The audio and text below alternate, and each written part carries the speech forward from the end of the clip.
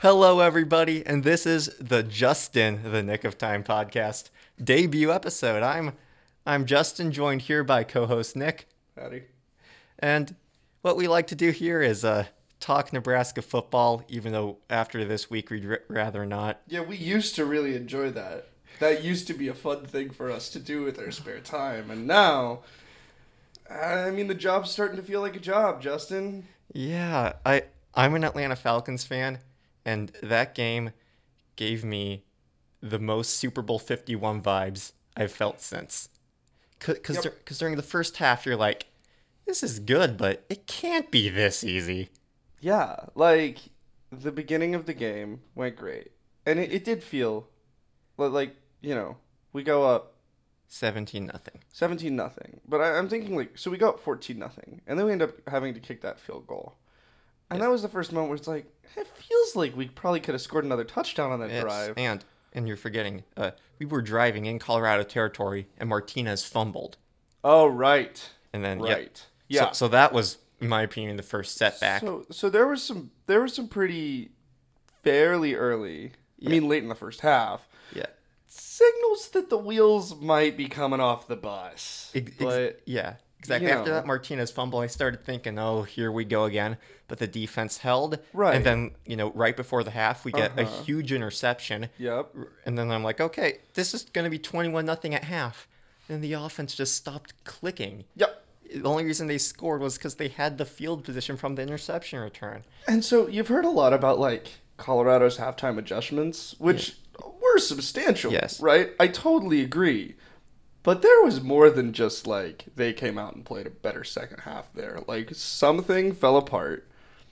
If this game proved anything to me, it's that this team is, I don't know if finicky is the word, but it's just Inconsistent?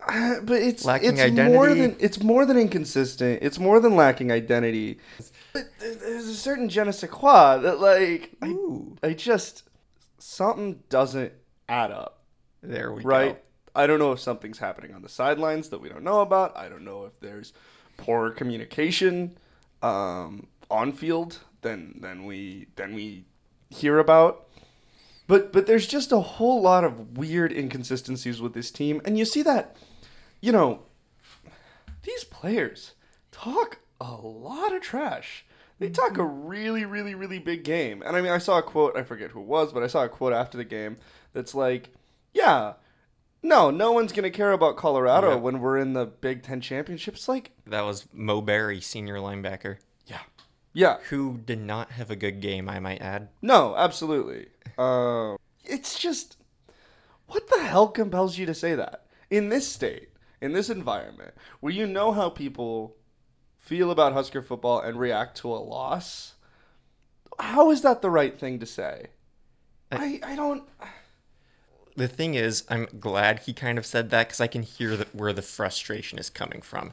Because that's such a thing to mentally tell yourself after a loss, is that we're going to come back better. And I get that why that's a good mentality to have, but I don't think it's the right one because he's very clearly thinking way over his head here. Oh, absolutely. By saying that, okay, we're still going to make the conference championship. No, just while I like the move on fast, focus on what's in front of you. Right. Do you think this team looked past Colorado? I think because they lost last year and because of the way they lost with their questionable tactics of tackling Adrian Martinez, which led to him getting injured, which is the way I am going to say that, so I don't say that they injured our quarterback purposely. I'm not saying that they did. I'll go ahead and say that. Yeah. No one's listening to this. Definitely no one in Colorado. I'll go ahead and say that. That's fine.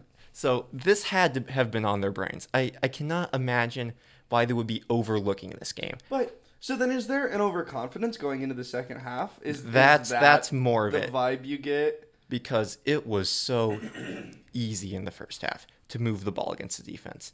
It was so easy for the defense to just stop them. It was a textbook bend, don't break defensive performance because Colorado would get to the 40-yard line and then nothing they do would work. Their quarterback did not look to be in rhythm. Their two-star wide receivers weren't making any plays. We had everything on lockdown. Right. Yeah. So if the offense just comes out and we get the ball at half, if the offense just comes out and does what they do in the first half, that's 24-0, and it's going to be super hard to, I'm not saying nobody could do it, but gosh, that would just have to demoralize the Colorado team, give them no momentum from the start. And what was basically a road game for Colorado, I might add. Yeah. This was our second straight home game against Colorado, basically. Right. No, and that's something we need to talk about. There was definitely something that was a big part of the hype before the game, and something that I'm endlessly impressed with Nebraska fans about. Like, yeah, it looked like a home game. We set up West Campus in Colorado, and I think that was like, incredibly impressive and a testament to how much people care about this team and believed. Is it past tense in this team? I think so. I have not gotten the sense that people buy this team anymore and buy that we're going to do any better than 6-6. Yeah. Which is like 6-6, 7-5 should have been the expectation coming into the season, if you ask me. But nobody, anywhere, anytime, will accept a loss like that. Oh, absolutely not. Yeah. What does it take for absolution here? Is that possible? Can we get back on this team's shoulders after this? The thing I think that would do it is if we somehow beat Ohio State. That's my thinking. It's got to come almost immediately. Yes. Because then, through 5, we're, 3-2? No, we would be 4-1, assuming we win both of our games leading up to Ohio State. Yeah. See, I can't even make that assumption. The math in my head won't let me. Yeah. And keep in mind, that's a big assume. If there was a year to beat Ohio State, this would be it, right? Theoretically, yes, but oh my God, they look good in their first 2 games. Really? Yes. All right. So... Yeah. I was expecting them to take a step back, too, with no Urban Meyer, but I've yet to see them in conference play, and they have yet to play a Power 5 team, but... So that's the silver lining, right? Is this loss isn't a conference loss. Exactly. So... in a just world, it would be a conference loss, given that Nebraska and Colorado would be in the same conference, but... Right, we talked about this last time. We talked about it last time, but yeah, it's not a conference loss. So there's still a prize out there to be claimed. Like, the division title is still, I guess, reasonably within our sights. Because last year, the division title went to Northwestern, who lost to Akron. Right. Mm-hmm. So... and we only felt like we lost to Akron last year, so... It wasn't just our incompetence. It was also excruciatingly bad luck. Yes. Like... no, absolutely. But that is the kind of thing that good teams... they don't allow it to come down to bad luck. But, really, we had chance after chance after chance after chance to close out that game. And due to incompetence, we didn't take it. So don't talk to me later about bad luck when you've missed the buck 4 or 5 times on a shot where you had the perfect opportunity to finish the job, right? Don't let it come down to bad luck. Scott Frost in the past has been known, both as a player and as a coach, to know how to turn on the Jets and shut down a game, right? His last bowl game at UCF, right? Yes. Totally shuts down that game. They charged down the field and scored. I remember reading about this earlier this week. It's like, where has that intensity that UCF had under Scott Frost? Yeah. I haven't seen it here. I don't know. You've got Team A, UCF, and Team B, Nebraska. Okay. Right? Let's just logically walk through this story here. Star coach Scott Frost gets credit, blame for most of what UCF does. Yes. Right? Yeah, because he turned them from 0-12 in 2 years later, 12-0. Granted, the previous administration with George O'Leary being the coach/athletic director or something like that, he literally did not care about the team. Like, say what you will about, the Mike Rileys. He at least, put in an effort. Right. Showed up to practice. Yeah. O'Leary would not show up to practice or do anything. And this was a team that had won the Fiesta Bowl in 2013. So they had talent there in a talent-rich state. So their roster had the pieces to do what Scott Frost did. Scott Frost just did it, and he gets the credit for making them do that. Right. But So- people also acknowledge that he had excellent players. Right. So the Lord and Savior comes home. Mm-hmm. Right. And we've got, at least on paper, what seems to be a roster that could do the job. Yes. That could go 9-3. Get us back to the halcyon days of Bo Pelini. And you've got a coach who has done more with a less historic, less, traditionally powerhouse program. And I don't know, but that Colorado game looked a lot like last year's Colorado game on a lot of levels, where we just didn't quite get the job done. Is there something about Nebraska? Is there something about the environment here and the way that everything works here that makes it just that much more difficult to get it turned around? Because it Justin, it doesn't make sense. And I like things that make sense. I like things that are orderly. I like things that fit together. And nothing here adds up. I've got a whole, bulletin board string theory thing on, But I don't have any conclusive, this is the thing. This is what's hindering us. Is there a curse? Did someone leave a goat or something? I don't know. What's going on? The one person I think who could be the reasonable suspect for a curse would be Frank Solich, who most Nebraskans would, with hindsight being 2020, say that his firing was unjust. Absolutely. I think that that's fair. So if he were a man of spite, which I don't believe he is, No. he could have put the curse there. Uh-huh. Or another thing I'm thinking of, we just don't know what to do when good things happen. Because remember... No, I'm actually... That's the most Midwestern thing ever. I gotta love that. And I'm not even joking with this. Colorado takes the kickoff. This is 4 minutes left in the game. Big return. They fumble it. We recover it. We should have the ball at the 50 and at least get a field goal try out of the drive. But no, one of our coaches bumps into a ref on the sideline. That's 15 yards back. We get too cute on first down and throw the ball away, which turned into an intentional grounding penalty and killed any chance of us getting even a first down on that drive. If we just ran it and got tackled, that would kill 40 seconds at least and make Colorado's last drive. They'd be running out of time on that last drive. They wouldn't have time to get that touchdown if we would have just ran the ball 3 times in a row. Yep. Absolutely.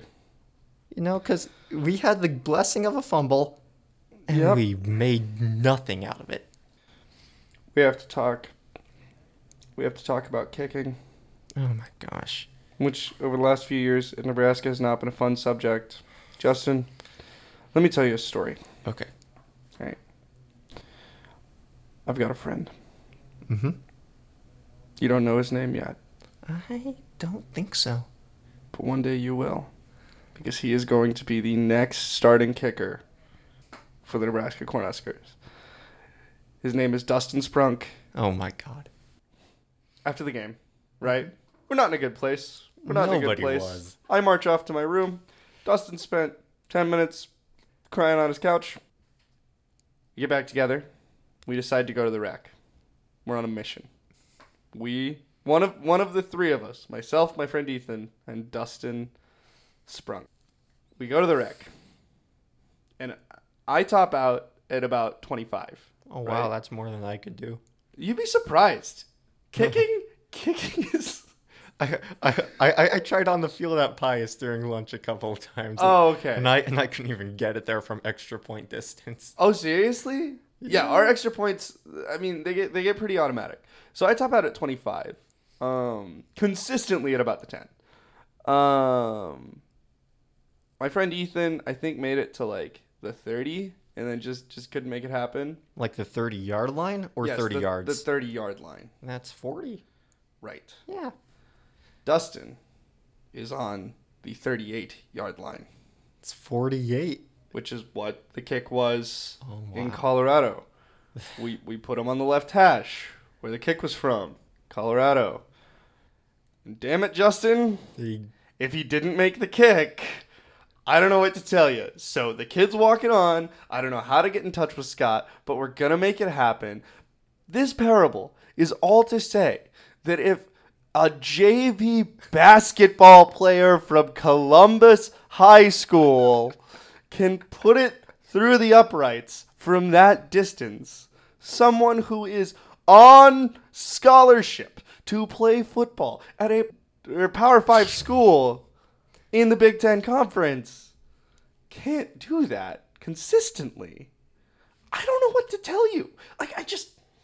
What kind of systemic failure leads to that kind of thing happening? Because it's not just this, right? Pickering sucked out loud all last year. Every other comment. The Michigan State game. Until the Michigan State game, right? And I'm not saying that these kickers don't have moments where they're clutch. Yeah. Right?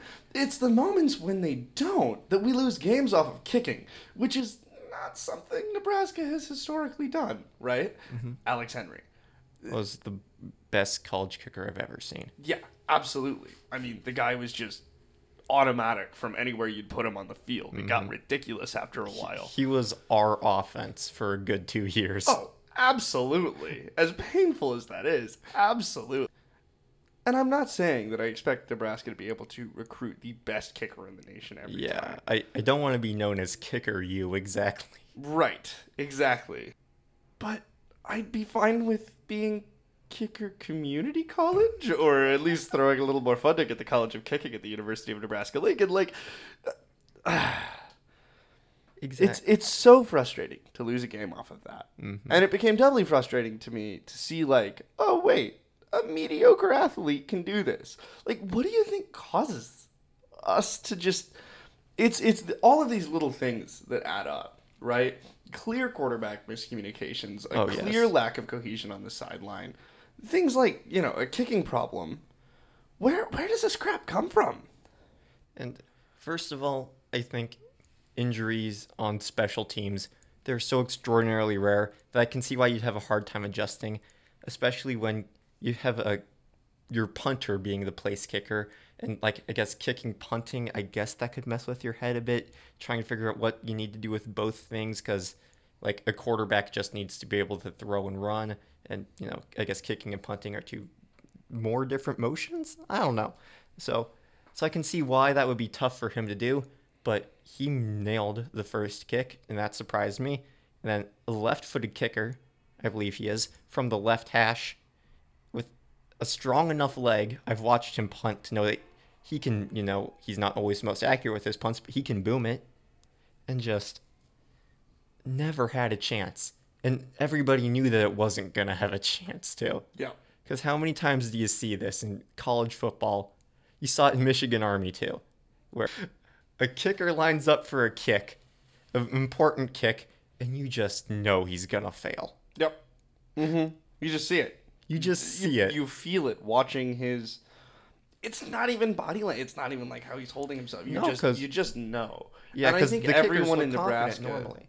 The second you saw someone line up, she's oh.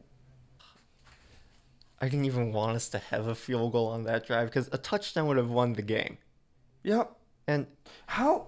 We moved the ball so well. What is this team just bad in overtime? Is it bad in clutch moments? Is that what we draw from this? I don't know. I have no takeaways. I just have questions, and I hope that we don't get that answered this weekend, right? Hopefully not. Well, I hope it doesn't come down to a clutch moment or an overtime, but it could. I mean, yeah, even that. But I think that But that's not an opponent that Nebraska fans would consider an answer. That would be, if we lose, it's a travesty. If we win in overtime, it's an escape. Yeah. So I don't know. We talked before the Colorado game about how they're pissed at how they played against South Alabama, and they're gonna go out there and they're gonna hang 90 on them, right? Yeah, the coaches were limiting the playbook. They're gonna open it up. Everything's on the table. And for the first half, that's what we saw. We threw it deep for the first time all year, and it was a touchdown. And then we never threw deep again. Yep. Until the fourth quarter when there was like 10 seconds left. I've got some offensive coordinator questions that need to be answered throughout Okay. the year. I'll try my best. No, I mean just like throughout the year. I've got questions about that decision making that like unless that significantly improves, I think we all need to have a sit down and like Yeah. on September the 9th, you did knowingly call this play, which you should have called this play. What say you in your defense? Like, there's going to have to be some litigation on that if we don't turn things around this season. Exactly. And I have some columns with Scott Frost's strategy of you need to run up the middle to set up your drive. You don't. Nope. That was never Nope. there. The outside was never there. Nope. There's no shame in passing 3 times on a drive. Nope. Okay? Like, This doesn't bring dishonor upon your family. No. Perfectly normal. Like, When it's the only thing that's working, do it. Like, I don't know. yeah, it wasn't like automatic passing, but it was working better than the running game. Absolutely. Absolutely. And, yeah, those runs between the tackles this year. Oh, the run blocking is atrocious. Is it just that teams have come to expect that from Big Ten opponents and so prep it out and then, Yeah. right?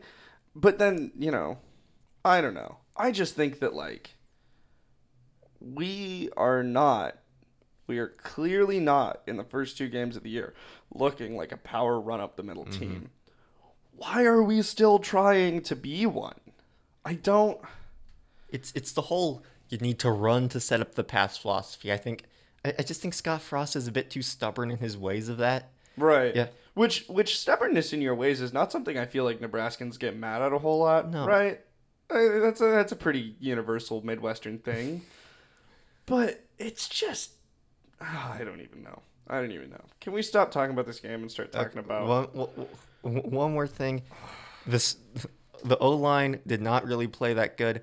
Oh, okay, Colorado's O-line, they got away with so much holding to the point that I was legitimately pissed that Nebraska was not holding. Yeah, we need to because the refs aren't calling it. No. The Mo's big touchdown, like 75 yards, Kanawainoa, obvious hold in front of the ref. The ref didn't give a crap. Right. We should have been holding.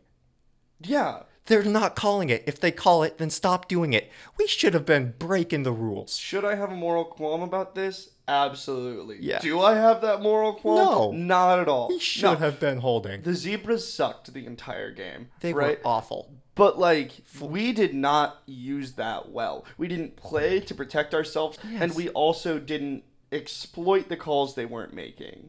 Yeah. Which is just, like, again, I don't know if it's lack of communication. I don't know if it's lack of wherewithal. And, coaches aren't going to tell their guys to hold. But players, you should know that if a ref is more lenient, you can be more aggressive. That's how you phrase it. Yeah. It's like, plug your nose and make the sausage, but, What in the world is that? Plug your nose and make the It's a sausage? saying. Where? Like how the sausage gets made. Well, does it smell bad when it's made? You've never... No, I've never made sausage. There's so many jokes. Yeah, no, like it's just when they make like hot dogs, you've got like leftover pig everything. Mm-hmm. You grind that shizzle up and then you put it into casings. Does that sound like fun to you? But Have is you- the smell the worst part, or is like the genuine horror of shoving a pig carcass into a tube the worst part? Yes, all of the above. But I think the worst part is the fact that you're forcing me to litigate this right now. Justin, I'm going to ask Okay, one more time. Yeah.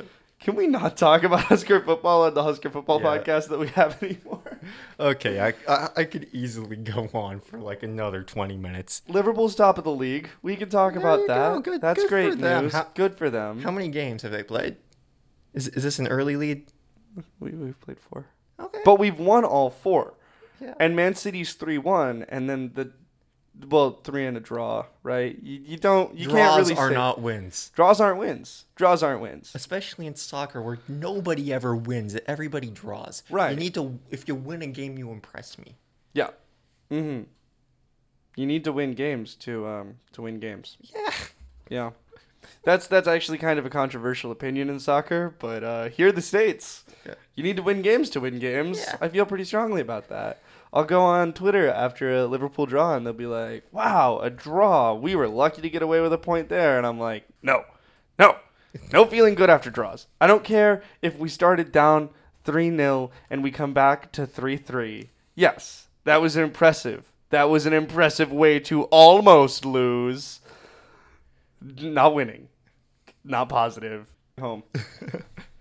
Well, next week, I don't think it'll get any easier for Nebraska because Northern Illinois played at 13th ranked Utah and lost 35-17. And after, they were tied at half, they put up a great fight, and they just look like a better version of what South Alabama did to us. They have a competent quarterback. They have a great run defense. I am not looking forward to it. I can't go. Oh. I have a debate tournament, so yeah, you can tell me what happens on the podcast next time. Yes, I'm very excited to do that. Good. I will just you know what? I will probably know the scoreline or at least who wins Okay. because I don't think I can avoid that. Yeah. But as far as any actual what the hell happened stuff, I'll let you just fill me in. Does that sound like an interesting podcast concept? That's what I was thinking too. Great. Okay. Let's talk about Georgia Tech. All right. This brings us to a new segment on our debut episode. My new favorite segment. I call it Traditionally Weird, where we do a deep dive into the stranger traditions from college football and maybe even other sports. Who knows? And on this episode, Colorado has a buffalo if they run onto the field. Right. Makes sense. They're the Buffaloes. Checks out. It's the one thing I'll give them credit for because I hate that entire state now. Kind of tracks logically. Yeah. You got a buffalo, you put the buffalo on the field. I follow that. Yeah. Georgia Tech, they're the Yellow Jackets. Obviously, you cannot have a swarm of bees unleashed. Right. I mean, so instead, they just put someone with a bee costume on the field and called it good, right, Justin? No. The bee costume needs to go on the field by way of a Ford Model T that leads the team out onto the field before every game. I didn't even know this part. This is... Look it up. Okay, this was not my part of the Georgia Tech. Oh, that's the Ramblin' Wreck. Okay. So I had to... Oh, no, you lied to me. What? The Ramblin' Wreck from Georgia Tech, as per Wikipedia, is the 1930 Ford Model A Sport Coupe, which is practically a Prius compared to a Model T. So, good Lord. You liar. This is not a Model T at all. It's a sweet ride. It is. That thing's just totally awesome. How are they not mad about that jacking up the turf? I feel like this is something more people should be. Also, the people driving it look like people doing a bad impression of the guys from the movie Oh Brother, Where Art Thou? Which makes me happy. But, oh yeah, and then they put the little yellow jacket guy on the car. Yes. Is this... So the flags on the side say, give them hell, Georgia Tech. That's fine. But then to hell with Georgia. Right? Yes. Which is just... They're not even in the same conference anymore. No. There is a fantastic, rivalry, overview video by SB Nation that kind of turned us on to all the weird stuff that's going on at Georgia Tech that you should totally check out. And Georgia Tech... side note, they have the best rivalry name in college football. They call it Clean, Old-Fashioned Hate. Which is exactly what you expect from Georgia on 80 different levels. But it is a great rivalry name and a great rivalry. Okay, here we go. Here's your Model T thing. The first mechanical mascot at Georgia Tech was a 1914 Model T owned by Dean Floyd Field. Field drove the car to and from class every day from 1916. What? From 1916 until 1928. To and from class. Yeah. Does this mean he's a student the entire time?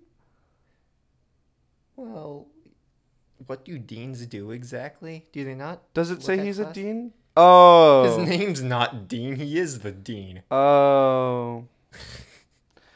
I really thought he was a student. And I was like, what is that? an 8th year senior, a 9th year senior if you've been there 12 years. He just purposely gets held back so he can keep on driving his car to campus. Man, I love college. Like, jeez. All right. It belonged to the dean. Mm-hmm. Not Dean. The Dean. The dean, which in 1914 was called the Dean of Men. What? Well, that's... That will not fly today. Nope. That's pretty not I don't PC. even think Georgia Tech allowed girls until like the 60s or something. Hmm. Yeah. Let's not talk about the other elephant in the Georgian room. I am not going to. Good. Eventually, It's racism. There is a lot of racism. Just a lot of racism. Just a whole bunch. Whole bunch of low-key racism. Also, a bunch of weird stuff happened around Georgia Tech and Georgia in World War I. You remember from that video? All right, folks. No. So Georgia, like a good school, sends its native sons to die in the forest of our dead in World War I, because, screw them. Every person over 80 listening has a tear in their eye right now.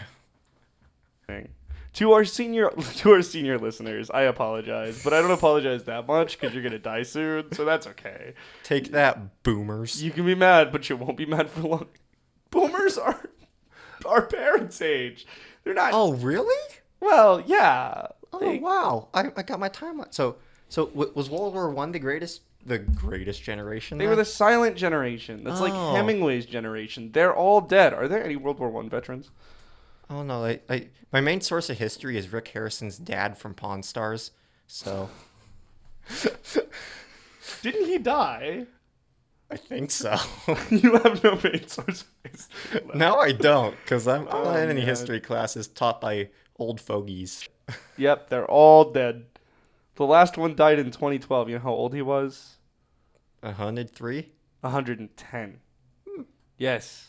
So, Claude Jules, who served in the British Royal Navy and later the Royal Australian Navy. He died 5 May 2011, age 110.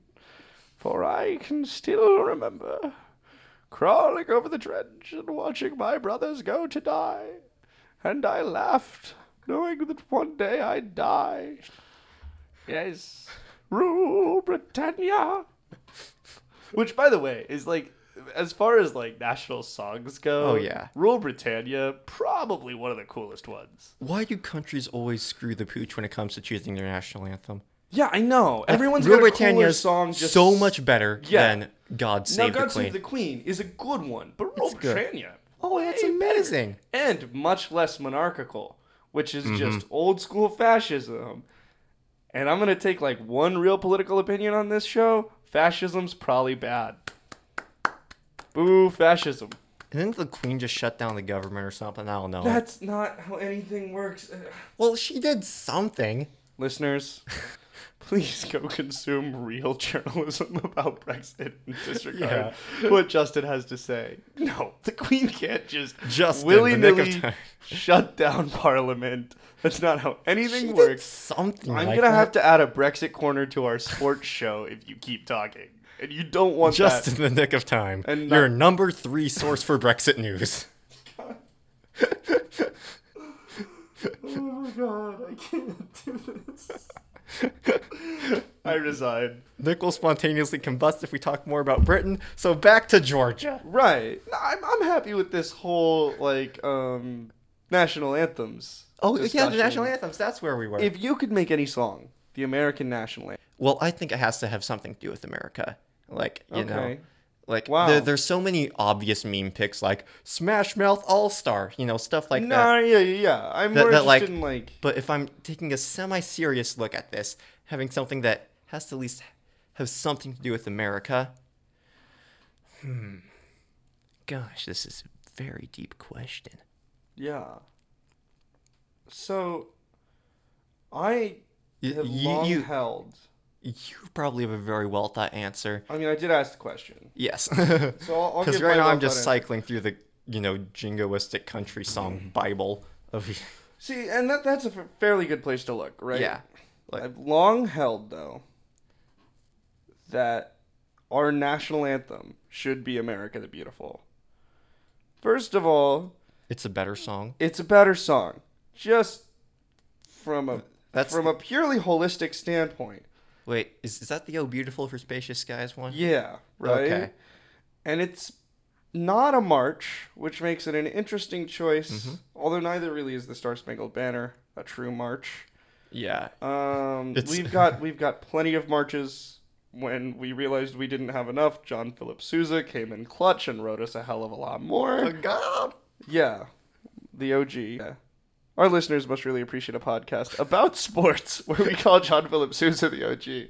He But is, dude. He is, man. Like half of our good songs, "Stars and Stripes Forever." That's amazing. That's bang. But Yeah, and like he's this. There's a sousaphone in every marching band. absolutely Ohio State's famous for their sousaphone. right. Yeah. And nothing else except Scandal. What's up, Urban Meyer? But How are you on TV? What's BTN like? I actually think that's a really interesting thing. He's on Fox with I thought he was on BTN. no. He's like on he's Nope. like on Network I'm gonna Fox post up in Google on this. with Reggie Bush. That's a very interesting pairing. Two guys who both blatantly cheated. At least Reggie Bush had like a far more justifiable angle to his cheating than Urban Meyer, but yeah, it's a very interesting pairing. I hate it when you're right about things. He's on Woo! Fox. So yeah, I think America the Beautiful is great for a lot of reasons. One, it's just wholly a better song. Oh, yeah. No, it gives you a broader variety of like artists that can do the national anthem at the Super Bowl, right? And it is much more stylistically adaptable. If you don't believe me, go listen to Ray Charles' version because you will hear it and you will be like, yeah, I suppose this is the same song, but like, Yeah. is it? Because it's so much better than anything I've ever heard before. Exactly. If And you don't know what I'm talking about, the Sandlot scene from the 4th of July, that's what that's from. Possibly the most American I feel is watching that scene. Just like, that's America. I genuinely think that should be the national anthem. Justin, you're about to say God Bless the Broken Road, aren't you? To be clear, I'm pretty sure Justin is the person who introduced me to Rascal Flatts. Oh yeah, they're And I'll never great. forgive you for that. I honestly like their music. Like I'm not super high on them as I was back in the day, but You were really big on yeah, Rascal Flatts, man. I was. Screw it. God Bless the USA by Lee Greenwood or whoever that guy is. I'm proud to be an American. You know that one? That's a good one. That's a good one. Or America. Yeah. America. Yeah. So, Georgia Tech Yeah. has a fight song. They do. Do you know what the name of that fight song is? I know it was taken from a drinking song, Yes. and they changed none of the lyrics. I'm just gonna read you because I imagine we're gonna get copyright infringement BS if we play it on the air. Yes. Right? So I'll just read you the lyrics here. I'm a ramblin' wreck from Georgia Tech and a hell of an engineer. A hell of an engineer. Like all the jolly good fellows, I drink my whiskey clear. I'm a ramblin' wreck from Georgia Tech and a hell of an engineer. Okay, that's weird enough, right? Yeah. I didn't know that all the jolly good fellows drank their whiskey clear. I imagine that some of them probably enjoy a Mai Tai from now to then. Yeah. Yeah. But, I guess that to be a jolly good fellow, you have to drink your whiskey clear and trust Georgia to be exclusionary. So, the next verse. Oh, if I had a daughter, sir, I'd dress her in white and gold. That fine so far. Yeah. A little bit gender normative. We're gonna let that slide, seeing as it's Georgia and we're grading on a curve here. Oh, and I'd put her on the campus, sir, to cheer on the brave and bold. That's progressive for Georgia. The Brave and the Bold was the title of the first Batman comic book. Oh, I How thought do it I probably. I thought it was probably a Rascal Flatts song. No, Brave that's just and the bold. that's young their troops and the pandering anthem they old. release every July. Yeah, exactly. I think they've just re-released the same song every July, and everyone's like, "I love Rascal Flatts' new 4th of July song." Rascal Flatts, they've been making the same song for the past 10 years. Right. They used to switch it up. Now they're in full autopilot mode. Now here's one of the best lines. And if I had a son, sir, I'd tell you what he'd do. He'd yell to hell with Georgia like his daddy used to do. That takes commitment. To Yes. say in our school's official fight song, we are going to write in how much we hate Georgia. Do they play Georgia every year? Yes. On Thanksgiving? Rivalry week. Yep. Nice. Okay. Yeah. I imagine that like the tailgating outside must just be incredible. Oh my gosh. It's got to be like some Popeyes versus Chick-fil-A level BS. Mm-hmm. By the way, we haven't talked about that yet, have we? It's I haven't had the mythical chicken What? sandwich yet What? from Popeyes, but just Go! It's so is it good. Do they still have it? Well, I don't know if we got it like the week it became cool. Like we Oh. immediately were like, "Oh, we love Popeyes. They've got a chicken sandwich. This has to happen." Whenever they come back. All right. So, let's chat about this. Yes. I'm so excited to get to talk about the Popeyes chicken sandwich.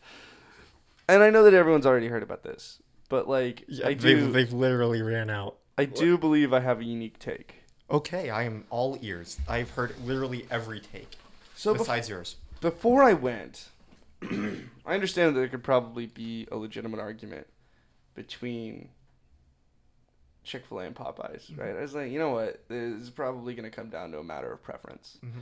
But then you have the Popeyes chicken sandwich, and you say, I think I can probably scientifically prove that this sandwich is better than a Chick-fil-A sandwich on pretty much every metric. The bun, in general, a better chicken sandwich bun, right? Because you want a fairly thick bun on a chicken yeah. sandwich. You Like don't want one of those pasty fall apart, just like terrible Those messes. are the worst. Because chicken sandwiches are like the best food ever. And I ordered one at like a sit-down restaurant once, and the bun crumbled as soon as I picked it up. Yeah, no, bun integrity. But the bun integrity on these things, I swear to God. You could hit that thing with a jackhammer and it would bounce back. Right. So the bun's great. And then... Is it still edible with it being indestructible? Yeah, that's the thing. Is like they've probably got some sort of special thing, but like you can sink your teeth into it just fine.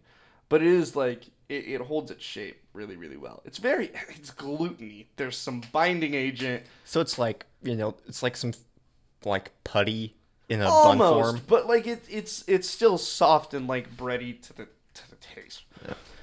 So then they've got these pickles on the motherfucker, right? And these things are just life-changingly good pickles. Like, so they're the round cut ones, right? Mm-hmm.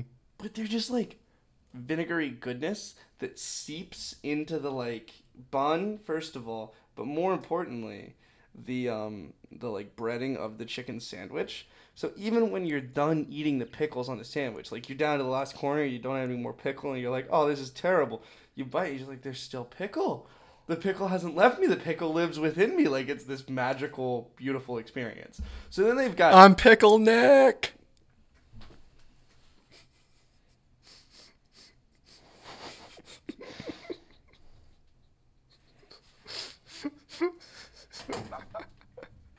I'm just going to pack them and leave now. I'm putting my things away. My headphones are off. I don't know what this sounds like anymore. No, we're not ending. Oh, okay. Oh, I was joking around. At first I thought so, and then I So went... right, the pickles are great. The breading is just crispier and flakier, but then here's the thing. Mm-hmm. Chick-fil-A. My main complaint about Chick-fil-A for a long time, other than the obvious complaints someone of my ilk has about Chick-fil-A, is that, that chicken's dry as shit, man. Like, it's the Sahara of chicken. You take a bite of that, you're like, oh, God. I need to drink some of your overpriced but very, very good lemonade right now. Mm-hmm. Because if I don't, so help me God, I'm going to choke and die. I think I mostly drank that chicken sandwich. Like The Popeyes? it was that moist. It's just, it's like, so you're a fellow meat fan. You're a meat enthusiast. We had long conversations about steak in grade school. I'm sure that hasn't changed a whole lot. It should. Climate change is bad, kids. Oh, yeah. But one of the best appeals of meat is like just the sensation of tearing what formerly was a living thing apart for your sustenance. Right? We can all agree on this. Let's just go full. Can? Yeah. Okay. Yeah. I taste Why good. do you think we eat chicken wings? Why do you think we eat ribs?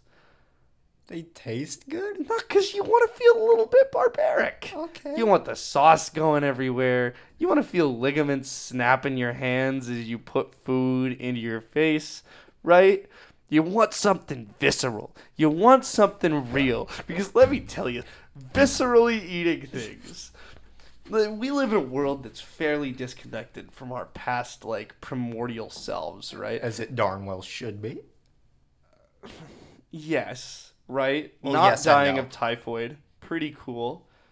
But there are very few places in modern life where you get to really tap into that sense of, without being like one of those weirdos who's like, I'm gonna hike the Appalachian Trail, right? Yeah, like that's no. a bridge too far. No, You're like, being weird. this is the at-home version. The at-home version of the Appalachian Trail is the Popeyes chicken sandwich, right? I genuinely think that, like, having experiences like the Popeyes chicken sandwich would probably stop you from going insane and becoming a serial killer.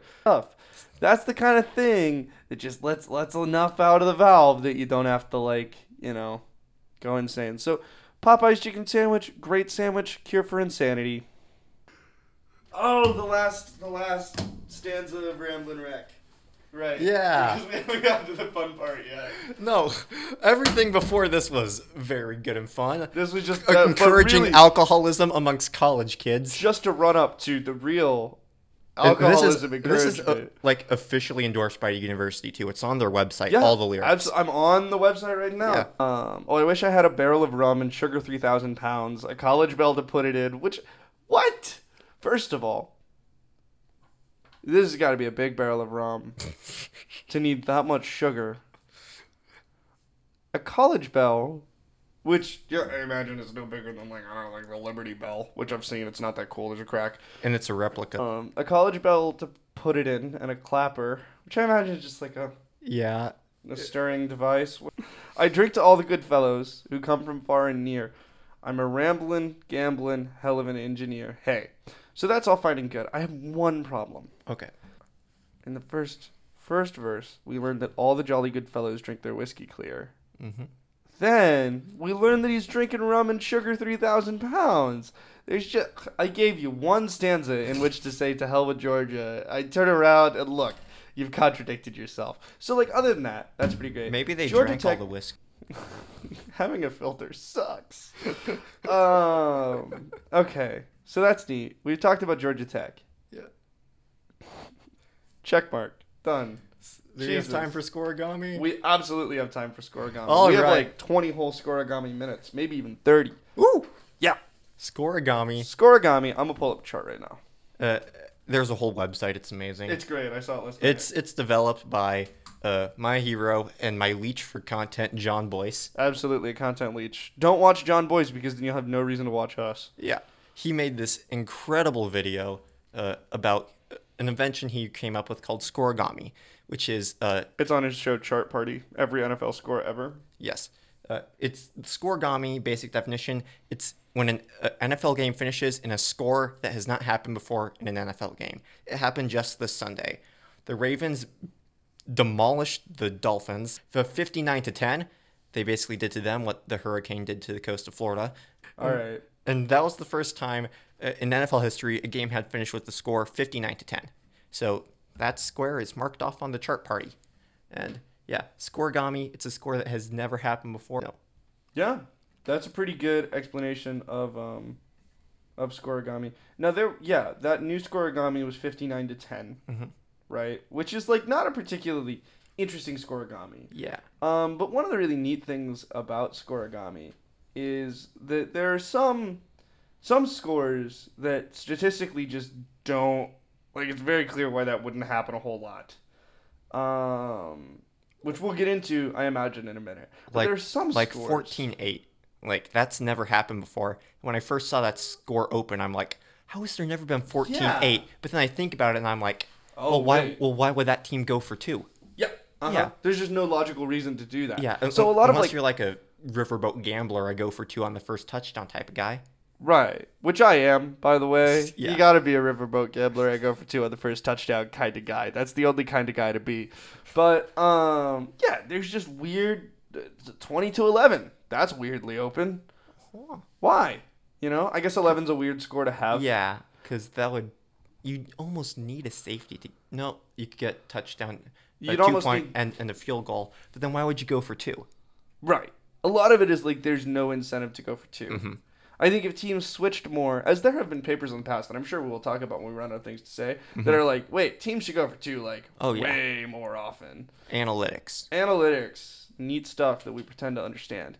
But then there are some like interesting peaks and valleys where there's nothing. It is technically possible for a team to score 1 point Yes, in it a is. game. So on the Scoregami chart, which if you're a good listener, you are looking at right now, you're going to see like a very long canyon of blank spaces in the ones place. And Justin's going to explain why that's possible. Okay.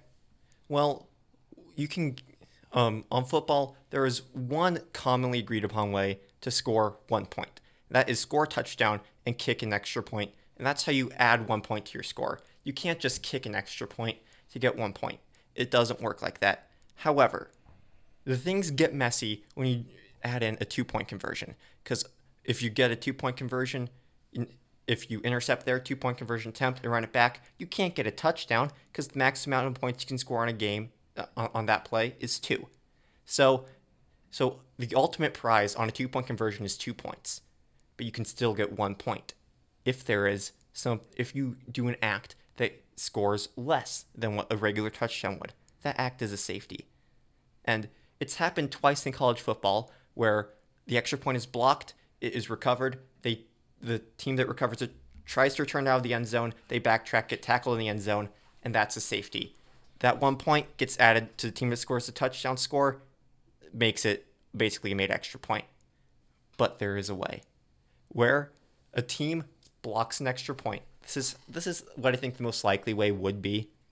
And then for some reason they don't give up chasing them. They chase the ball carrier all the way to the goal line, and the ball carrier, whoopsie daisy, he fumbles it.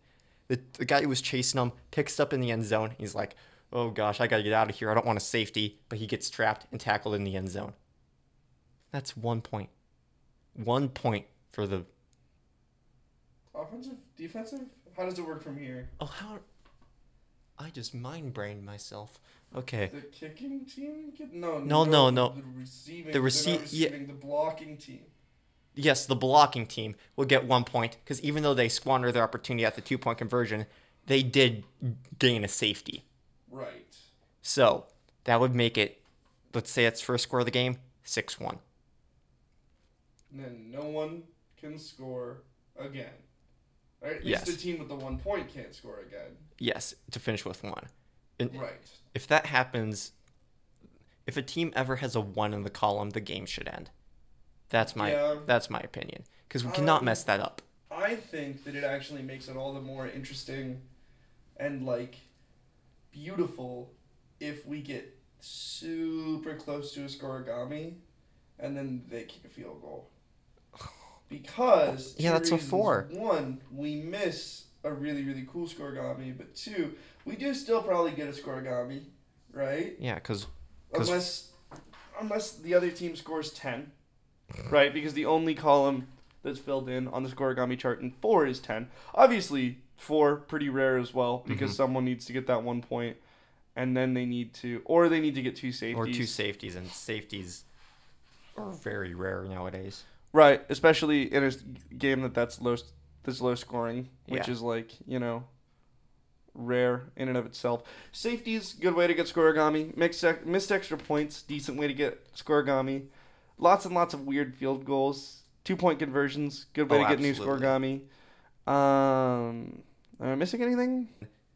There's been one NFL game that's ended 2-0, and that safety was what was called a ground rule safety, meaning that it hit a fence. Yes. Happened in 1923. It was between the Akron Pros and the Buffalo All-Americans. The other 2-0 game happened in 1938 between the Bears and the Packers. And so they threw a pass and it hit a fence that was like out of the end zone, but like apparently you couldn't hit that fence. That's a safety. Mm-hmm. I say we bring that back. There have actually been 4 examples of this game. Oh, So the Pros versus the Buffalo All-Americans in 1923, and then it happens again in 26. The Kansas City Cowboys versus the Buffalo Rangers. On the 29th of November in 28, you've got the Frankfurt Yellow Jackets and the Green Bay Packers. And then the next two times that it's only a safety is Packers, Bears, Bears, Packers. Which stands to reason. Yeah. When you think about hard scrabble, like, upper Midwest football. That's Bears Packers. Yeah, that's real Bears Packers. Defense scoring 2 points and calling it good. That's pretty damn upper Midwestern. That's Bears. All right. What else can we cover about Scorigami? Because I feel like there's... Oh, I was just going to go off on a whole tangent about how we should bring back fences behind the end zone. Absolutely. Yeah, because that's what, baseball, I'm not as big of a fan as I once was. I still follow it. I still occasionally watch it. The thing it has an advantage over other sports, the home team gets to choose the dimensions of the playing field. Yes, absolutely. In this football, there's thing. nothing about that. Right. We can add that. If there's a fence, we could make it super close to the back of the end zone. So if you even think about throwing it in the end zone, you're risking a safety. And, we can make it tall, short. And we still need to give the fans a good view. So it would be marvels in architecture. Here's the thought. Here's some thinking. What if you could change anything about a football field if you were a home team? How might you change it? Because I have a theory. Okay, go ahead. If I'm a power run team, I want one end of the field to look like this. Oh. And one end of the field to I want it all downhill for the listeners and uphill. To slope, right? Because if we're headed downhill, I have a huge advantage because my, power Offense. running back, my offense is going to be able to move the ball much, much faster. People are going to trip all over themselves trying to tackle them. It's going to be great. This is great for the run game. But if we're running uphill, it is still great for the run game because we are going to be able to move the ball better than their team is going to be able to move the ball in their direction. So our run game's still better. It just highlights on both, whichever end of the field we're coming from, highlights what we're doing. I also think what would be neat is if you're kind of like a mixed offense, you put a little peak at the 50, a little platform. You got a decent quarterback that can pick people out going downhill either way. Kind of an interesting thing, but people still got to work to get to the top. And then, here's the other cool thing. With the little plateau, you got this cool king of the hill thing going, right? So somebody tries to tackle you, no, just push him off the side. Someone tries to tackle you, nope, just push him off the side. Until eventually the quarterback is the only one standing in the middle there, just, hundreds of adoring fans. And we've turned football into king of the hill, which is a better sport anyway. Yeah. And that's the show, everybody. See you later, folks. See you later. Good show. I liked it.